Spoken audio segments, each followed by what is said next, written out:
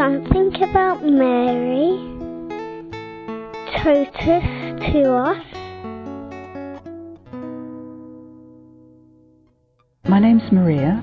I'm English. I was born in London. I suppose first off, I'm named Maria because my father, who came from a very working class background and was in the army in Palestine just after the war, was given the opportunity to apply to become an officer, to go to officer training. And he went and prayed his heart out to Our Blessed Lady and said that if after he finished in the army, he got married and had a daughter, he'd call her Maria. So that's why I'm called Maria. And also from my father, I learnt that Our Lady will never let you down. My father was a great evangeliser. He worked all his life in a secular business. He was a salesman and then a sales manager. He did very well. And he would always, when anybody ever asked him the secret of the high sales figures or how he managed to get a very difficult customer to change their mind, he'd always say, well, it was just the 3 Hail Marys.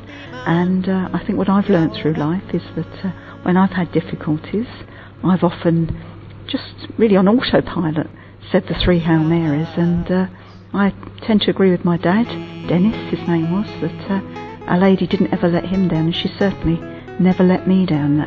Over the years I've had some challenging jobs. I was a teacher in London for 30 years, including being a head teacher, and at times had to deal with some very difficult situations. And again, I always turned to Our Lady for help, and she was always there for me. And I think that's the advice that I've tried to pass on to other people, and just say, Ave Maria.